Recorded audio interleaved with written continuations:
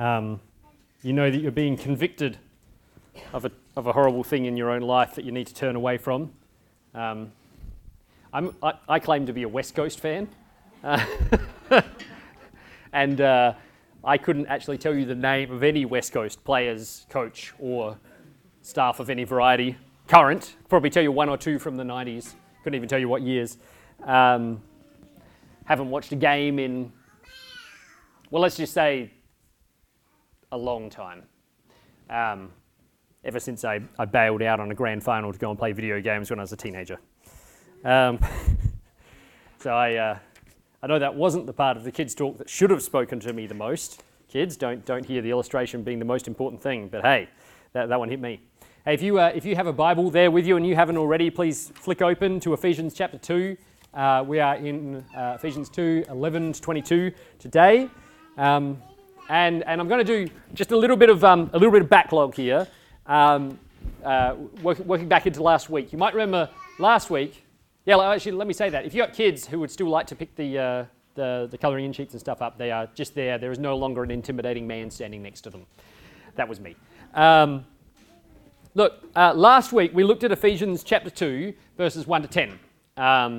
And we saw that it came in response to what happened at the end of chapter 1, which was where Paul was praying that we would know the power of God expressed towards us. He prayed for the Ephesians and for the church there, and there's a prayer that applies to us as well.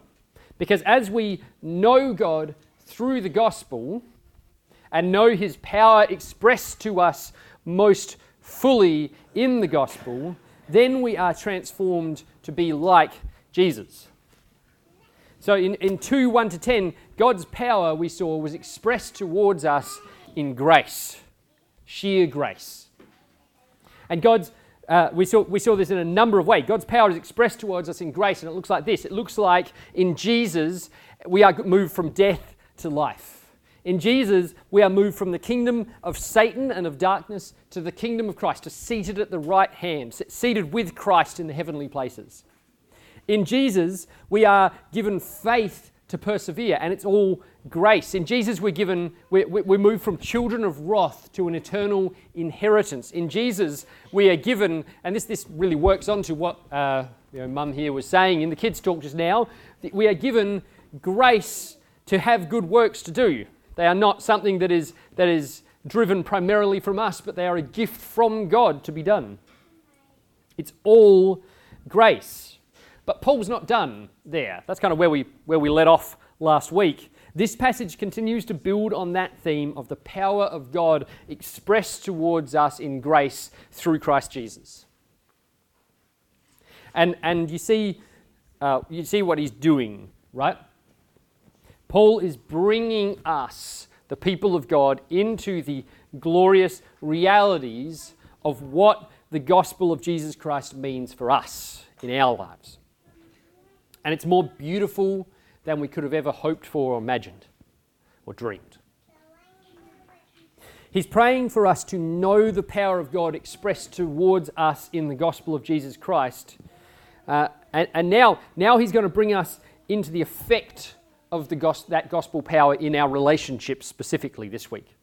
And if you wanted to boil down what he's going to say here, the point of it for us that we can take away, you would say that the grace of vertical restoration with God flows out into horizontal reconciliation between his people. And right there, I'm going to pause and I'm going to pray for us, and then we're going to keep on going. Jesus, would you speak to us today through your word? Build us up to be more and more the people of God. Break down the dividing walls of hostility that are amongst your people.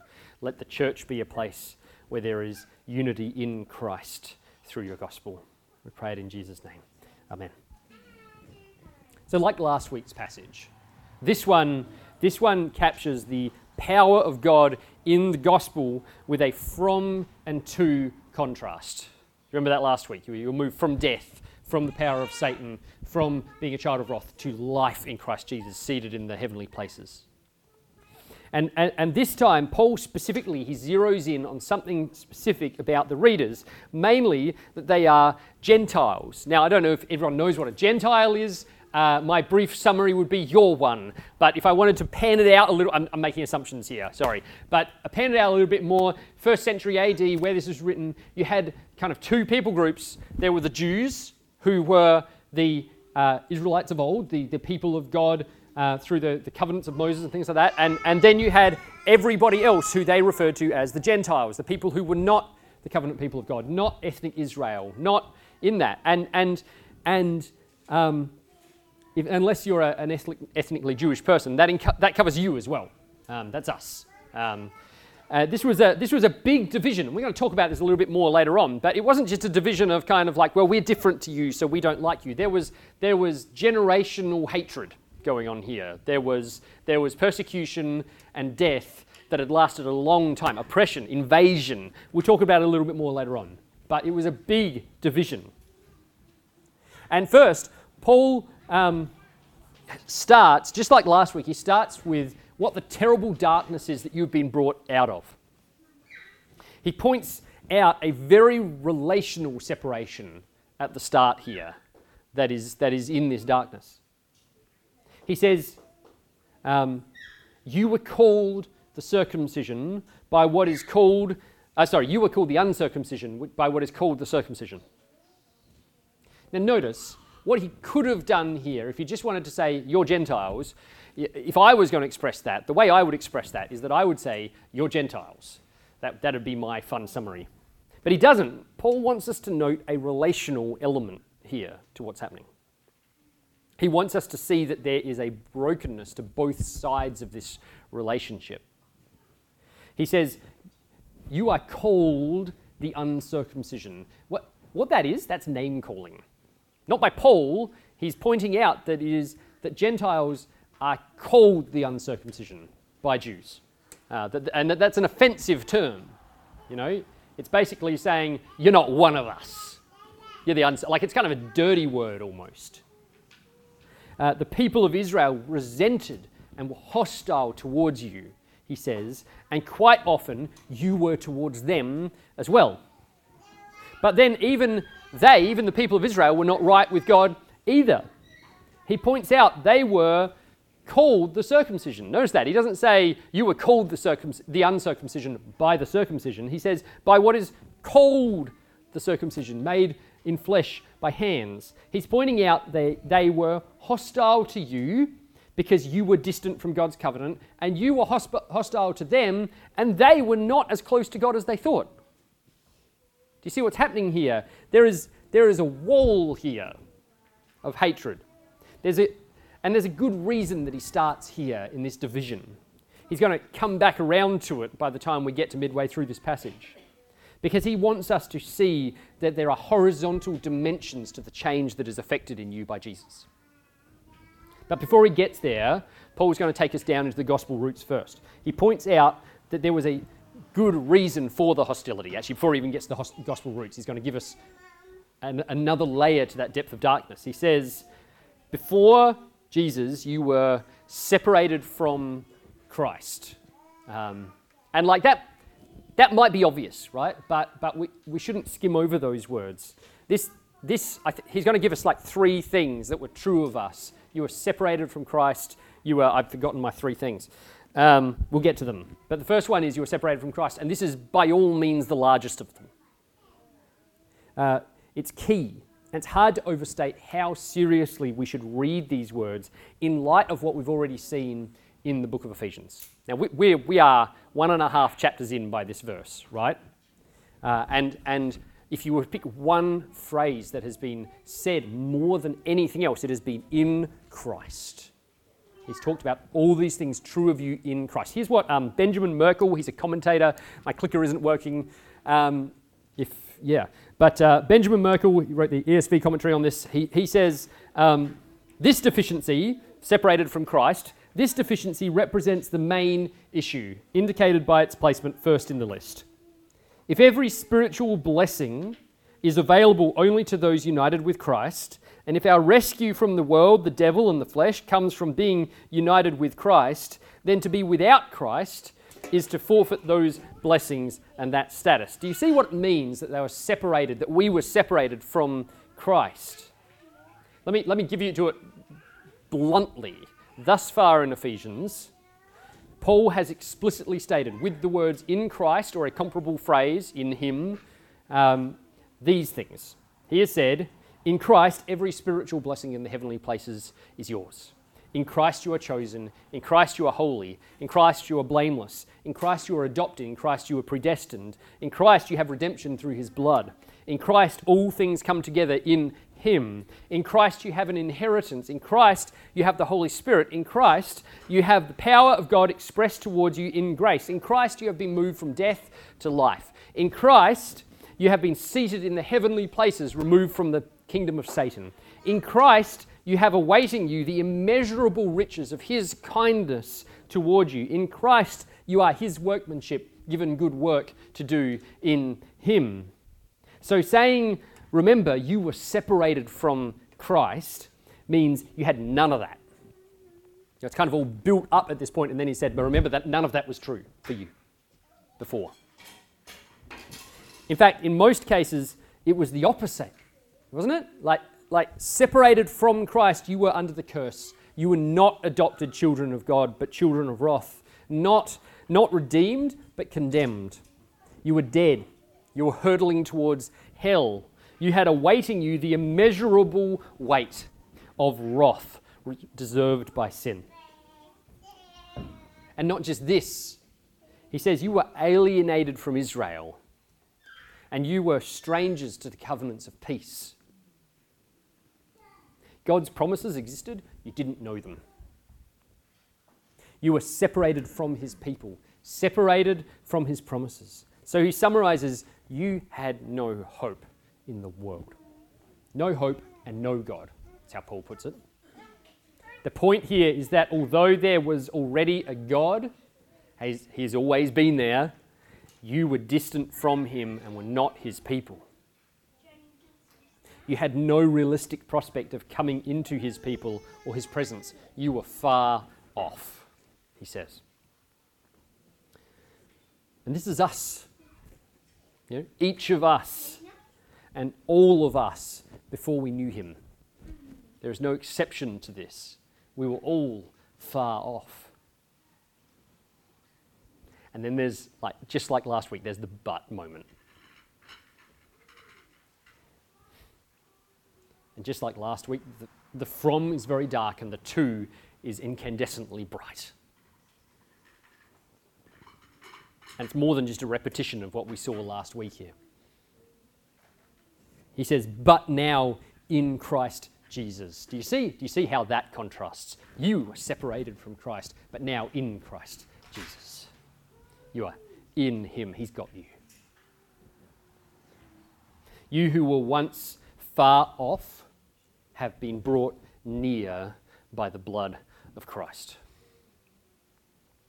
This is the power of God expressed towards you through grace in the gospel. It's not by God's whim or by some medium effort on his part or some large effort on our part, but by the blood of Christ you have been brought near. It is so certain. And what he means by that we've been brought near is actually kind of two things, actually, as it turns out. First, remember how he emphasized in that opening verse the hostility in the relationship between Jews and Gentiles, right? Now he tells us that in the breaking of the body of Jesus, the wall of hostility has been broken down. As Jesus was killed, he killed the hostility between us. Paul says that Jesus abolished the law of ordinances. It's a bit wordy. What he means is that there is circumcision, uncircumcision. These things mean nothing anymore. The only thing that means anything now that Jesus has died for you is that you are in Christ, circumcised or uncircumcised. And as a result, we are now one people. The root of that is that he has brought us near, though, to God. So he said two things. It means we're brought near to each other, and at the root of that, we are brought near to God. And as Paul wraps up this passage, he tells us what this means for us now. what we've been brought, what it means that we have been brought near to one another and near to God. Now that the body and the blood of Christ have been given for us, making us reconciled, we are citizens, he says. We are citizens of God's kingdom. He's laying some identity groundwork here for us. We are members of his household. You are never distant again if you've come into Christ by believing in him. Not just that, this household is growing because it is in Christ Jesus. It is growing to be a holy temple for his glory. And before we move into applying this some more, just consider for a second what he means by these words that he says here, because they're significant and we could easily skip over them. He says, in whom, that is in Jesus, the whole structure, the whole temple, being joined together, grows into a holy temple in the Lord.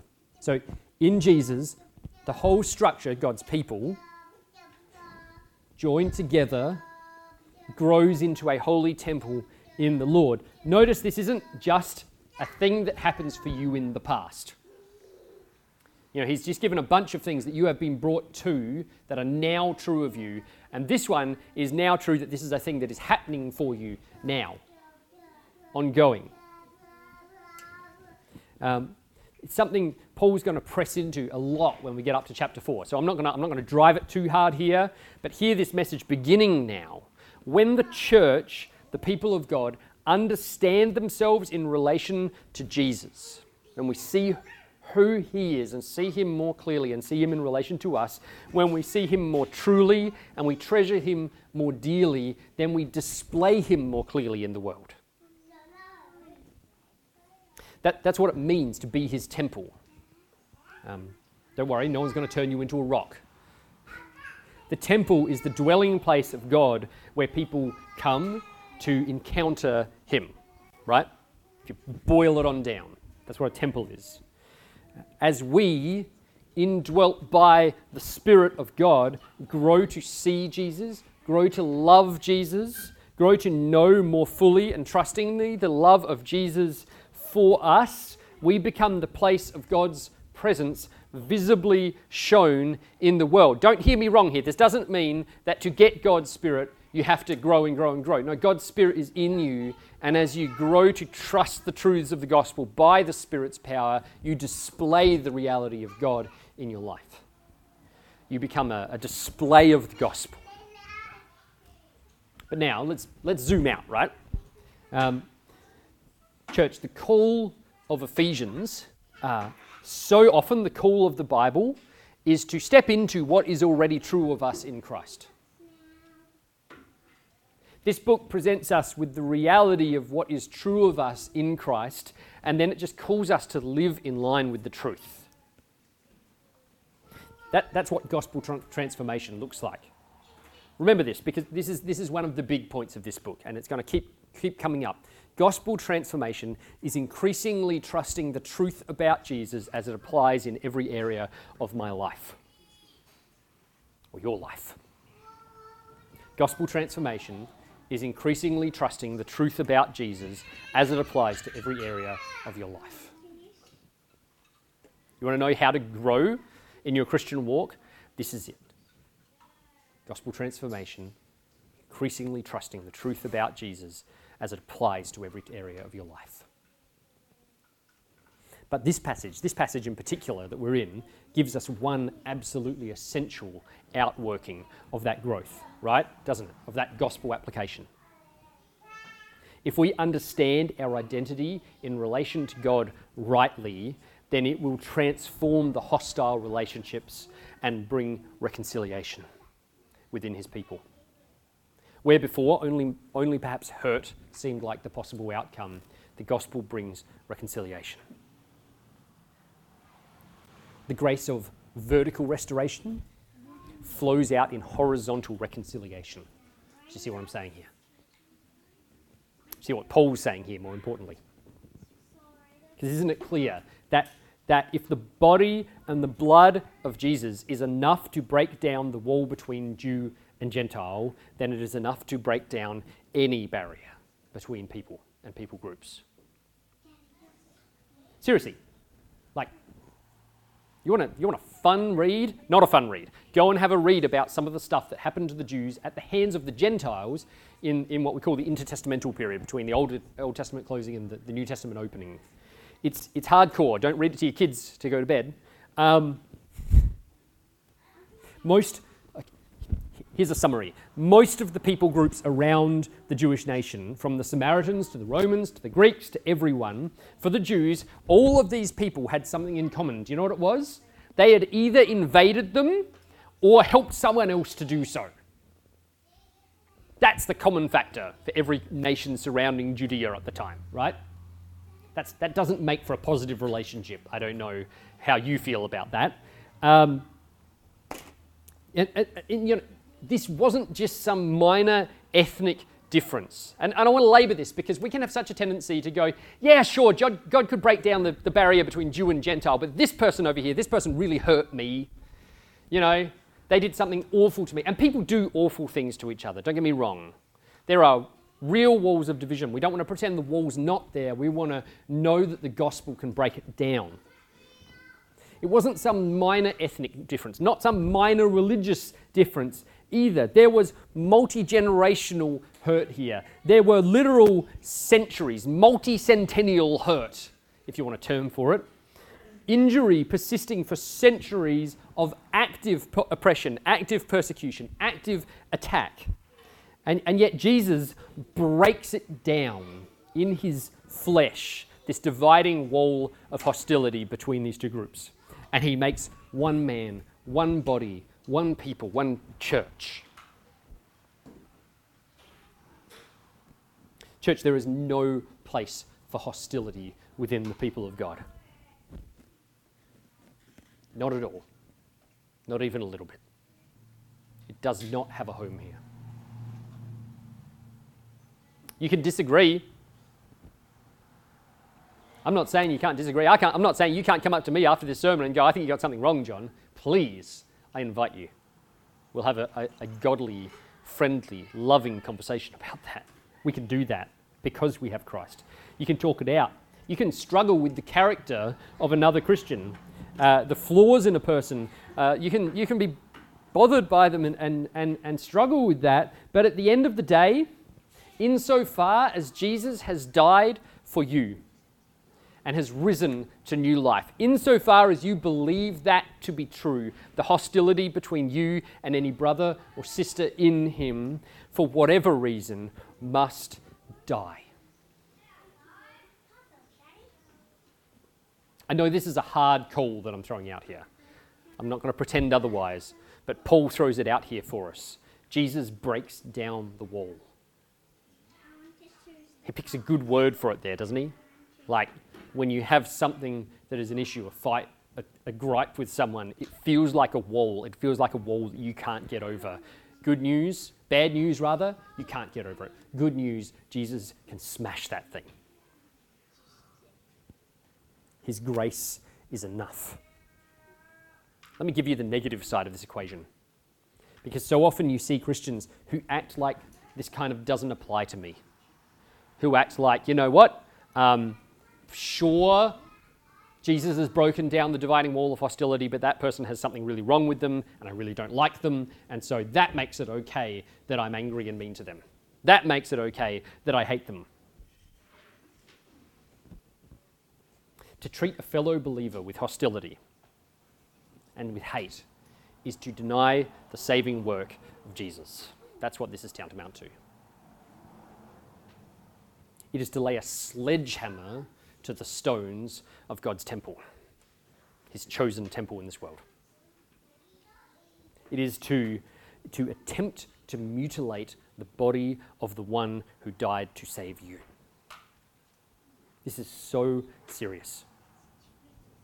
Church, the meaning of this is profound for the people of God, and it warrants our attention. The point here, let me be very clear, the point here is not you are duty-bound to reconcile with your brothers and sisters. You could easily walk out of this thinking that was the point. That's not the point. The point is God has worked his power toward you with such grace. He has given such love to you, such forgiveness to you, that when you see it rightly, and the only response possible is to forgive others and love them, especially those upon whom he has placed his love.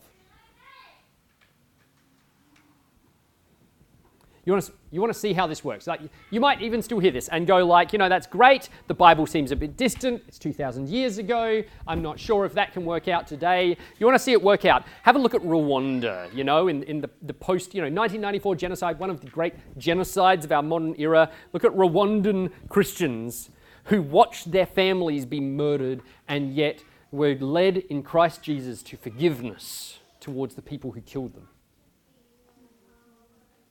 Doesn't that make the things that we might hold against someone seem a little bit smaller? I don't know about you, no one's ever murdered my family. Hopefully never happens. I'm just putting it out there. You want to see what it looks like? You look up the story of Corrie ten Boom, right? A few people have probably heard of her. She was imprisoned in a concentration camp in World War II for harbouring Jews in her house. Her sister Betsy was taken to the same concentration camp for the same reason. She died there.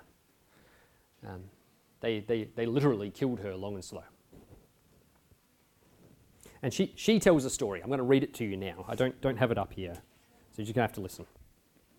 She tells a story of 2 years after the war, so this was all still pretty fresh for her. When she was speaking at a church in Germany, I'll read it. It was in a church in Munich that I saw him, a balding, heavy-set man in a grey overcoat, a brown felt hat clutched between his hands. People were filing out of the basement room where I had just spoken. It was 1947, and I had come from Holland to defeated Germany with the message that God forgives. And that's when I saw him, working his way forward against the others. One moment I saw the overcoat and the brown hat. The next, a blue uniform, a visored cap with its skull and crossbones. It came back with a rush, the huge room with its harsh overhead lights, the pathetic pile of dresses and shoes in the centre of the floor, the shame of walking naked past this man.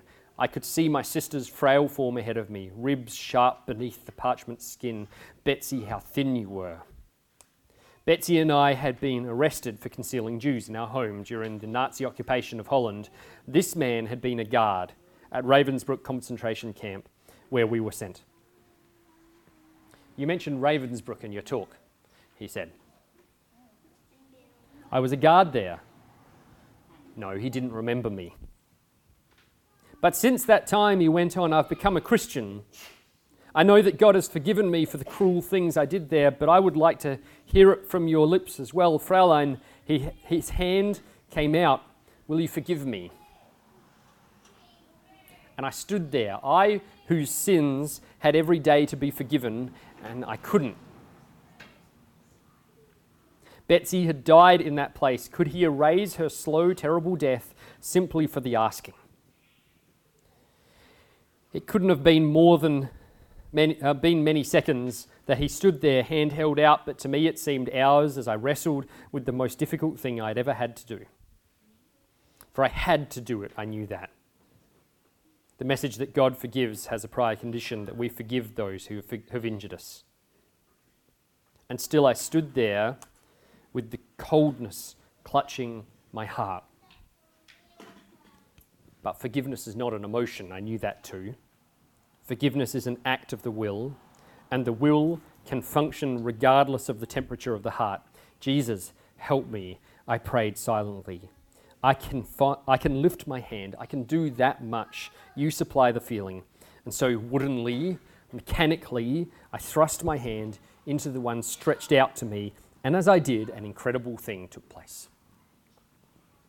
The current started in my shoulder, raced down my arm, sprang into our joined hands, and then this healing warmth seemed to flood my whole being, bringing tears to my eyes. I forgive you, brother, I cried, with all of my heart. For a long moment we grasped each other's hands, the former guard and the former prisoner. I had never known God's love so intensely as I did then. So often, Christians, we need this reminder, don't we? The cross overwhelms with love any reason we might find for hostility towards one another. Corrie ten Boom, Rwandan Christians, they shouldn't be seen as exceptions to the rule. They shouldn't be seen as people who we idolise and go, wow, they're the super Christians. We rejoice that that happened. But the point is that they had a great Saviour. And they knew the love of Jesus, and so they forgave and they loved. We come to Jesus with a lot of baggage, don't we? I mean, I don't know about you, I did. I still do. It includes our relational baggage. It's probably the biggest part. How we relate to specific people, to specific groups of people. You know, maybe there are people in this world that you know are your brothers and sisters. You know that Christ has placed his love upon them, but for whatever reason, you just can't reconcile with them.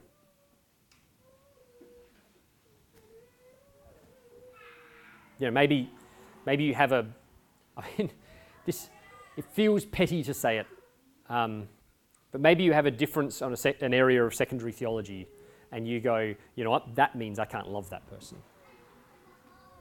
Maybe someone's really hurt you. Maybe someone's offended you with the words they've said, or hurt you with the actions that they've done.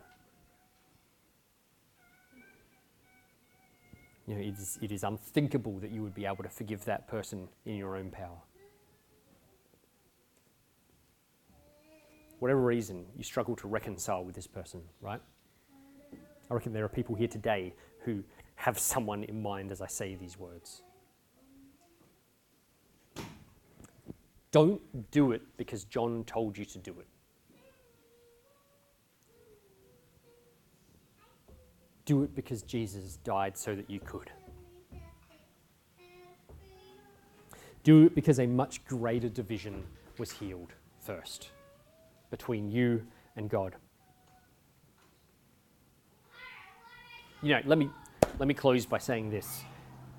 If you don't know Jesus, you might just feel like this seems unrealistic or impossible. Let me tell you, it is impossible. Without Jesus, the healing that has happened in so many places in the world, throughout so many centuries of this world, would be impossible. We can't do it in our own power. It's not a thing. But if you want to know that reconciling power, you first have to be brought near to God through faith in him, through faith in Jesus. You need to come to know Jesus and be reconciled to God, and he will bring that reconciling power in your life. Why don't I pray for us? And if that's something you want to pray for, I'm going to give a few moments of silence first, and then I'll pray.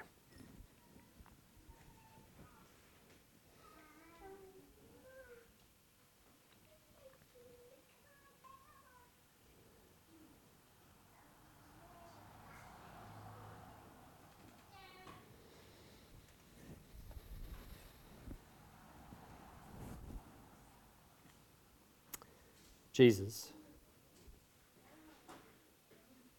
we come before you a people in the grip of grace. The mighty hand of our God holds us. And we know it is by your blood that we are redeemed and brought near to God, and not by our efforts. And so, Lord, we come before you freely and acknowledge we don't always live up to what you've called us to. Many of us have held things against people, maybe even do now. I want to pray for the hearts of my brothers and sisters here that you would guard us from bitterness, guard us from hate, guard us from putting up a wall and maintaining it, from lovingly applying the mortar to the bricks by thinking over the wrong done to us. I want to pray, Lord, that Jesus, by your power in the gospel, we would see more gloriously today, maybe than ever before, the truth that you have defeated my sin and welcomed me in. You have brought me near to God, and in so doing, you have given power. You have smashed, you have broken down the wall. I want to pray for real moments of reconciliation between God's people. I want to pray that you would make us a people heaven bent on reconciling. That you would make this a place where there is one body, not just in appearance, but in truth. And that as we grow to be the holy temple of God more and more, as we grow to be your visible presence in this world, that more would come to know you through us by your grace and your mighty work. We pray these things in the name of Jesus. Amen. Look, we've talked a lot this morning about the reconciling power of Jesus, the reconciling power of the gospel. We're going to celebrate the reconciling power of the gospel now in communion. And if you're a believer in Jesus Christ, we invite you to come take this with us. Let me read you it first. And in talking, I've flicked way too far.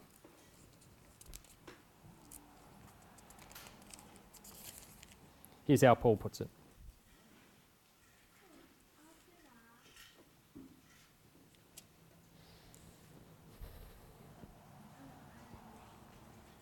He says, I received from the Lord what I also delivered to you.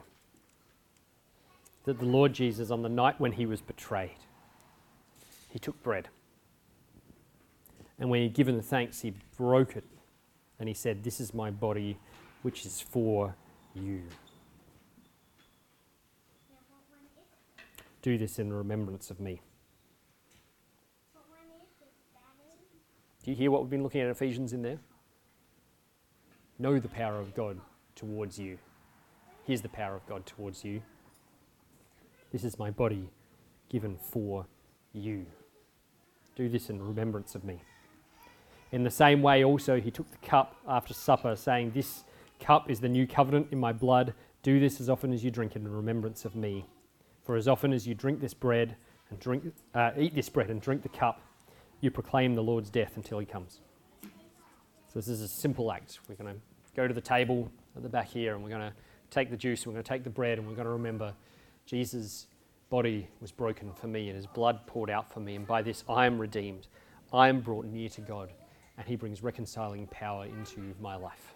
So please, as you're ready, pray if you need, and then head on up. I think we all need prayer, actually, to be completely honest.